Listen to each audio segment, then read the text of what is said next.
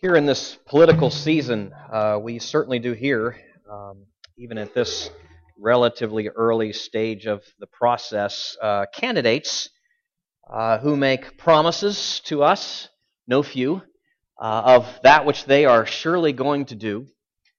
Promises as to what they're going to do, boasts as to their record in the past, and even in some cases claims, disparaging claims about their opponents. And when you track all of that, oftentimes, and there are websites, in fact, devoted to this very thing, it is oftentimes the case that the truthfulness of what they are promising and boasting and claiming is at best partially true, if not in some cases just completely outright false.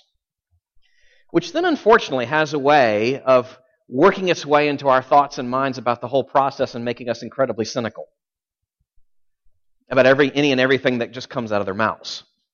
And I think already, just in this primary season, we're all impacted and affected by that to some degree. But here's the sad reality. The sad reality is that what's going on in the political sphere is actually just a reflection of what goes on in our own personal lives. Because whether we're talking about home or school or work, we are all either victims or perpetrators of bending the truth, of stretching the facts, inflating the claims. We all, this is just an infection, a plague run rampant in the human heart, wherever we turn, wherever we look, victims or perpetrators. We have just a fundamental struggle with telling the truth and being true to our word. And no one's immune. No one. Which then takes us again back to the good words, truly good words of Jesus. So if you have your Bible with you now, I'd ask you to turn with me to Matthew chapter 5. We are pressing on in our series in the Gospel of Matthew, which right now, and yet for some time to come, will keep us in the Sermon on the Mount. We've been got back into that series just last week. We are in Matthew chapter 5. I'm just going to be reading verses 33 through 37. Matthew chapter 5, verses 33 through 37. Hear now the word of God. Again, you have heard that it was said to those of old, you shall not swear falsely, but shall perform to the Lord what you have sworn. But I say to you, do not take an oath at all, either by heaven, for it is the throne of God, or by the earth, for it is his footstool, or by Jerusalem, for it is the city of the great king. And do not take an oath by your head, for you cannot make one hair white or black. Let what you say be simply yes or no. Anything more than this comes from evil.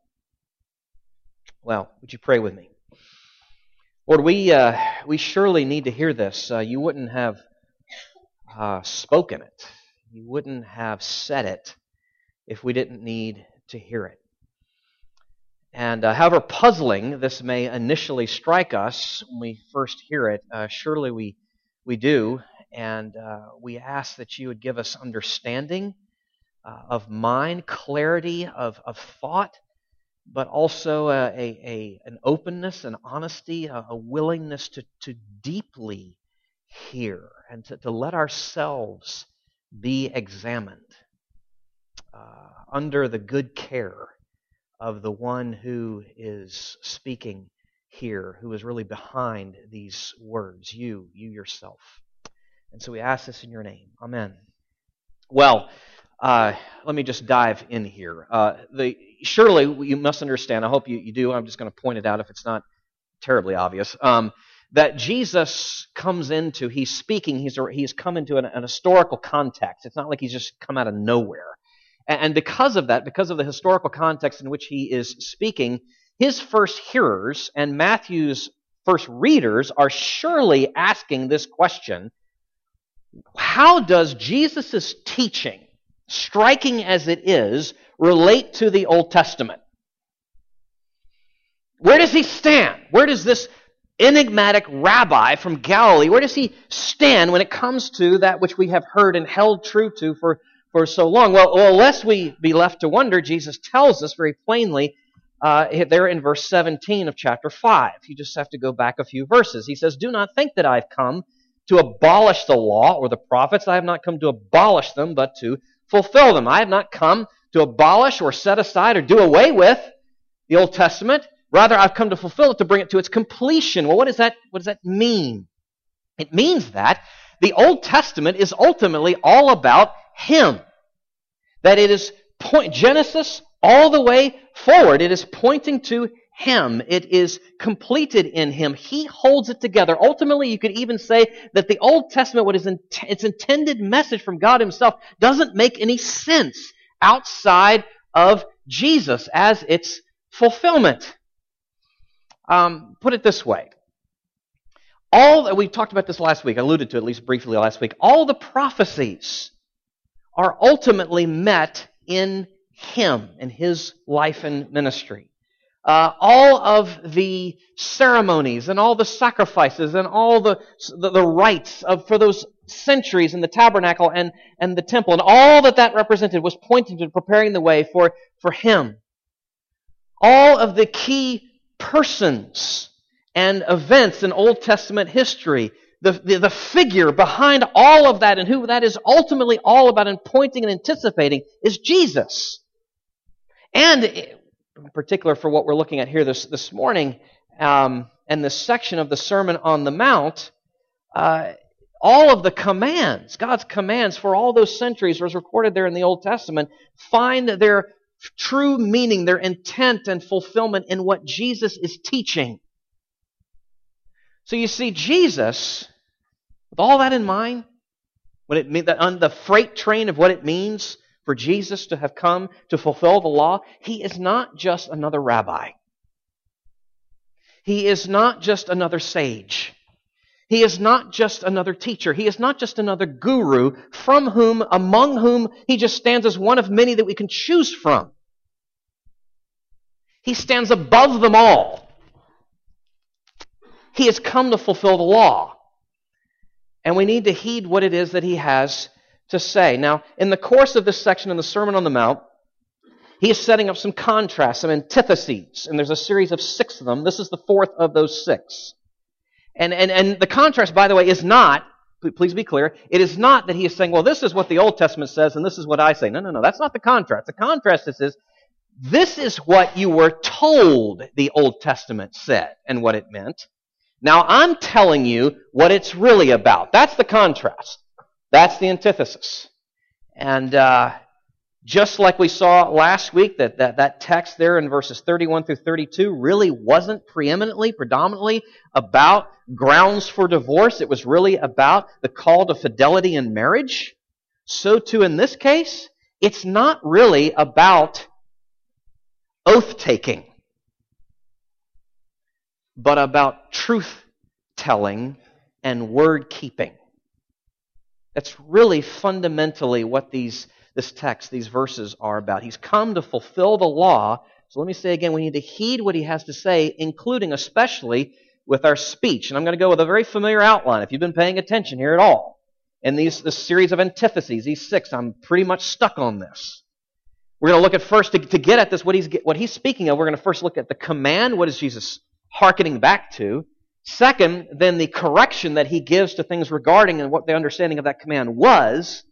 And then thirdly, we're going to look at some cautions that we need to weigh and be aware of in our own lives. So first, the command. What is He speaking of? Verse 33 again. Again, you have heard that it was said to those of old, you shall not swear falsely, but shall perform to the Lord what you have sworn. It's worth noting, we need to make a distinction between what was said originally and how it was read in Jesus' time, how His readers had come to understand, or in this case His hearers had come to understand, and how that had been filtered down to them. This is not actually an exact quote from the Old Testament. You're not going to find that. What Jesus is saying there, He's giving a summary of several quotes, of several texts, of several passages from the Old Testament. So it's not just one thing He's quoting, but He's summarizing here. And all of those pulled together are basically saying this. They are prohibiting our taking irreverent oaths or making them and then breaking them. That's what those passages were about. Okay, so that's what was said. Now, how is it read? How was it filtered? How was it understood? It's worth understanding the perspective of the Pharisees on this issue. How did they understand it, and therein how did they teach it? And the Pharisees, in case you don't know, were something, I guess you could say, kind of like a political party there in Judea at the time. They were religious authorities and very influential, even though they were actually the minority party at the time. Their perspective on this issue was they did not see this command as speaking to perjury. That is to say, by the time you get to the first century, the Pharisees, what their approach on this is, it's not about a dishonest pledge of our word. Rather, instead of seeing it as perjury, they saw it as being about profanity. Now, not the way you think of that word, but rather in the strictest definition of a profane use of God's name, of a dishonorable way of using God's name. That's what, strictly speaking, the profanity actually means. So it's not about perjury in their minds, it's about profanity. And so that they created this system of gradation of vows, of first-tier vows, second-tier vows, third-tier vows, and some you could make and didn't have to worry about, and some you better keep if you make that kind. They came up with this really crazy system. For instance, if you made a vow, and it was phrased in this way, by heaven and earth, or by Jerusalem, it was okay to break it. But if in the course of making the vow, you said the words not by Jerusalem, but towards Jerusalem, well, you better keep that one. I'm not making this up. It's recorded.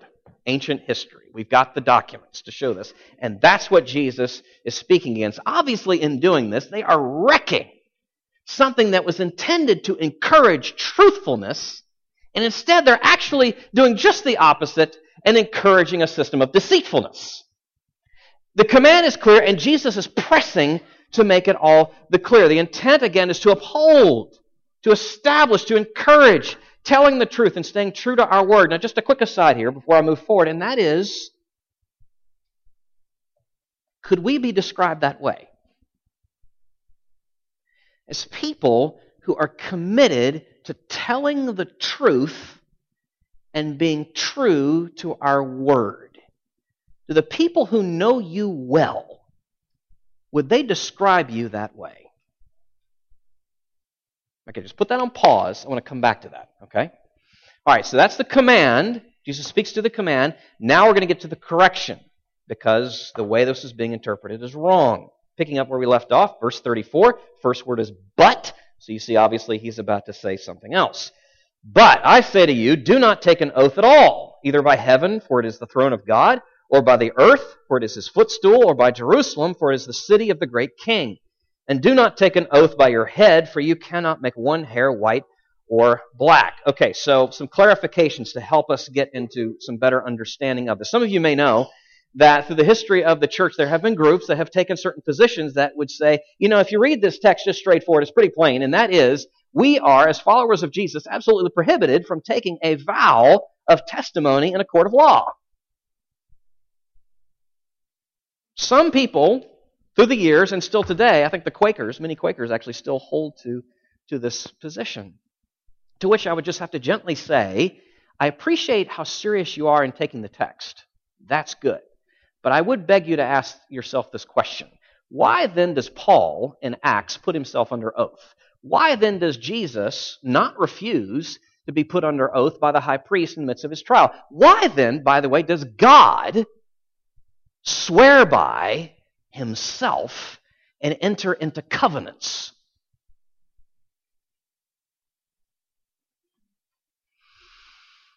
The issue is not oath-taking itself. The issue is the heart in which we do it. The proper position. Jesus is completely undercutting this whole system that the Pharisees were operating in. He's saying, don't you understand? I'm paraphrasing here, okay?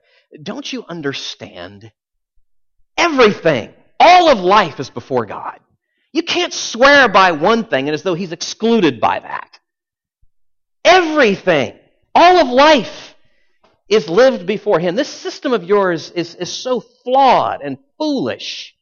Now, rather the way that Jesus is saying, if you're my followers, here's Here's what this means for you. You should be so reliable in what you say that those who know you won't even think twice about asking an oath from you because they trust you.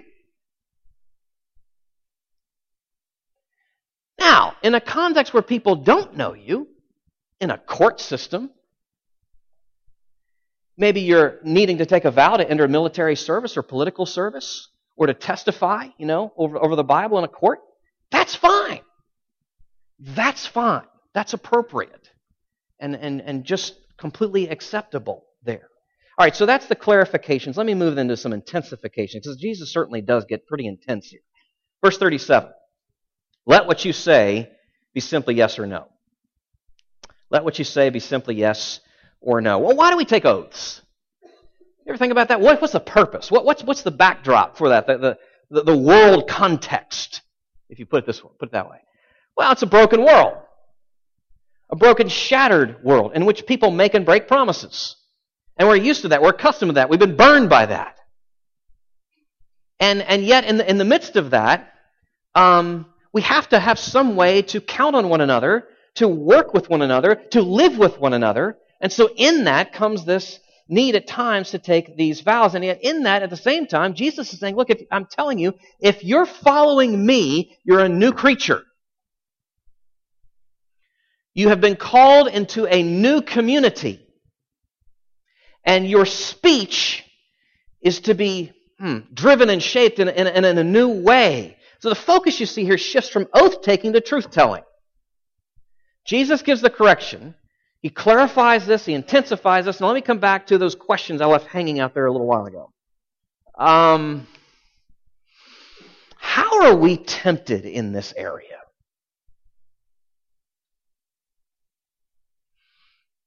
You, me, us, the mess of us. How are we tempted here? Let me just break it up in two ways. False words and broken words.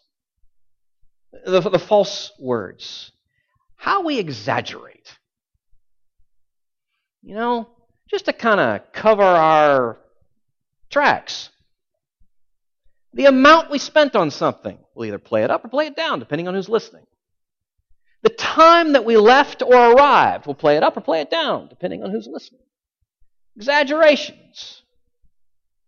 Or eliminations. Eliminations of little facts, little details. In the recounting of an event that we were involved in. That somehow in the way we relay it to the other party, that which would lend us in a less than good light, we somehow managed to leave out. Exaggerations, eliminations, false words, broken commitments, broken promises. When it's just too inconvenient, right? Because, things change. They're different now than they were when you made the promise before. Or maybe a better offer has come up. Or maybe the parties that you are dealing with, who are in the receiving end, counting on what you said, in your eyes you deem to be insignificant. Or at least not significant enough to do what you said. Or maybe the circumstances in the situation you believe to be invisible. No one's really going to know. No one's really going to find out. And Jesus, in the midst of all that, into all that, is come to fulfill the law, including with our speech. We need to heed that. We need to heed that. All right, lastly, cautions. If treated lightly, this sort of thing will surely yield a harvest of some incredibly bitter fruit in our lives. For starters, a seared conscience. Every time you do it, every time you twist that truth or fail to be true to your word, it's a deadening of the conscience. Your heart is getting one incremental step harder and more calloused. And it just gets easier to do the next time and make an even larger leap. Be careful. The searing of your conscience. And I would add to that also the fracturing of community. As trust unravels between us, it makes it increasingly difficult to work and live with each other. You see how painful and bitter the yield of this harvest is. You've got to take this seriously. Now, all of that said, tracing back, thinking in terms of where that takes us, where does it come from? When I talk about, bitter fruits, let's talk about deep roots. You may notice I didn't read the last part of verse 37. I am now. Let what you say be simply yes or no. Anything more than this comes from evil. Oh. Now you may note also, some of you have probably footnotes in your Bible, and that may take you to the bottom of the page, and there's an alternative translation there. It's hard to know which way to go with this. It could be anything more than this, comes from evil, or it could be translated the evil one. That is to say, the author of lies himself, the accuser, the deceiver, Satan. Now, whichever way that is, whether it's from evil or the evil one, in any case, it's all about a system that we've talked about from time to time here. Idolatry. That's really what we're talking about. It's why we fail to speak the truth and fail at times to be true to our word. It's because of idols. Idols that are occupying our hearts. That is to say, to the extent that we are worshiping and serving anything or anyone other than the true and living God. That we are looking to and trusting in anything, anyone but Him for our security and our identity. And I want to list just four deep, deep, deep idols that have ways of causing this fruit to come forth. And these are your roots, I guess you could say. One would be affection and approval. I want to be liked. And I'm afraid if you find me out, what you're going to think, so I lie. You see? That's an idol that has its effects. Affection and approval, power and influence. Leaders will make promises that they know full well they cannot keep, but they feel they must drive the agenda forward. That's an idol. The desire to hold to the power and the influence. That's an idol that has its effects. That's the second one. Thirdly, security and control. Here's an example. You're desperate to get the job. You're desperate to keep the job. And you will say or do whatever it takes to do that, whatever harm it may come to anyone else. Well, that's an idol. And it has its effects. Comfort and ease is another one. Another of these idols that cause this to come about. The temptation is just too strong. It's too hard.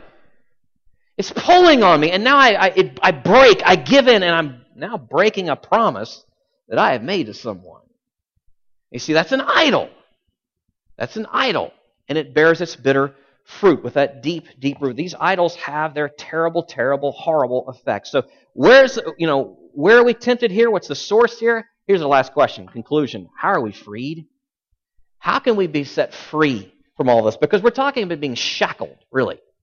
Enslavement, addiction. How can we be free? Here's the key. Understanding that which comes out of our mouth originates in our heart. That which we say is an overflow of waters deep down. We're talking about the heart, the human heart. And as I said a moment ago, false words and broken promises come forth from idols of our heart. Well, then those idols need to be dislodged. Those idols need to be replaced. How? How?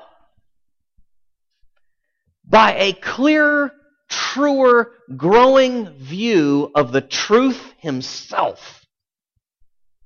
That's how. Now, let this sink into your bones.